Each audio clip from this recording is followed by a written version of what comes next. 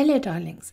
On this 128th day of Snippets of Encouragement, I'd like to encourage you to ride the storm. You know, each of us experience storms in our lives, those moments of great upheaval where life seems out of control and we are beset with nothing but trouble. Sometimes we feel like it will never end, or we will never come through the storm in one piece. Winston Churchill said, "If you're going through hell, keep going." In my life experience, this has been the best way I've coped with upheaval or hell. I've kept going.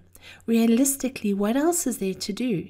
In those moments when I've chosen to remain stuck, the hell of my situation seems to have been all that more hellish. As you know, I speak about this all the time. Absolutely everything in life is a choice. How we choose to react or respond to the storms in our life is completely up to us. If you're experiencing one of life's storms today, I encourage you to keep going. Don't give up.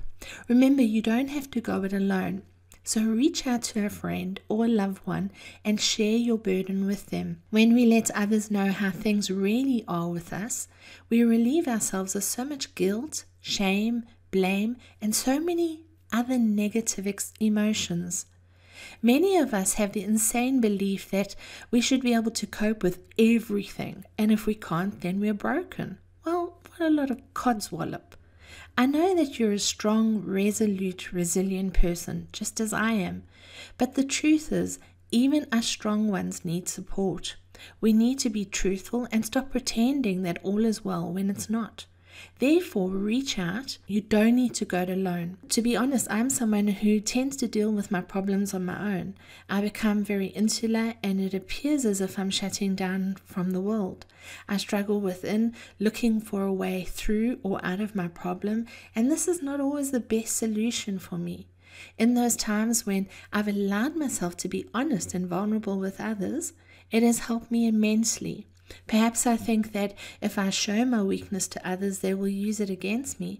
But in giving that thought power over my choices, I weaken myself.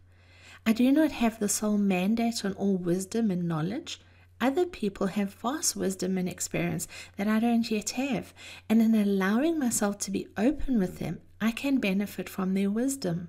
I remember one time when we had out-of-town visitors. My friend and I were sitting on the front steps of my house and she asked me how I was. At that particular time, I wasn't doing well within myself. I had fallen into a funk. I was feeling depressed and not able to see my own self-worth and value. I didn't want to be honest with my friend.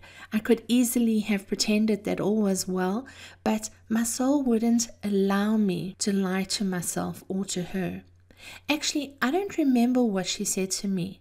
But what I do remember was her loving, supportive, encouraging presence in my life during her visits. She bolstered me when I needed it, letting me know that I wasn't alone and reminding me to keep on moving. When my friends left, I felt a deep sense of sadness. I had the feeling of two precious people missing from me. However, my inner being was once again fortified and I knew I couldn't continue in the state I was before their visit. They reminded me to keep on going and not give up because I am not alone. Even when I choose to think or feel that way, it's not true. Perhaps today there is no storm in sight in your life, but when one does appear on your horizon, remember to ride the storm. Reach out to those who love you and keep moving. Don't become moored in the storm or drown. Remain resolute and determined to keep on moving through. You've been listening to Snippets of Encouragement with Angie Barnard.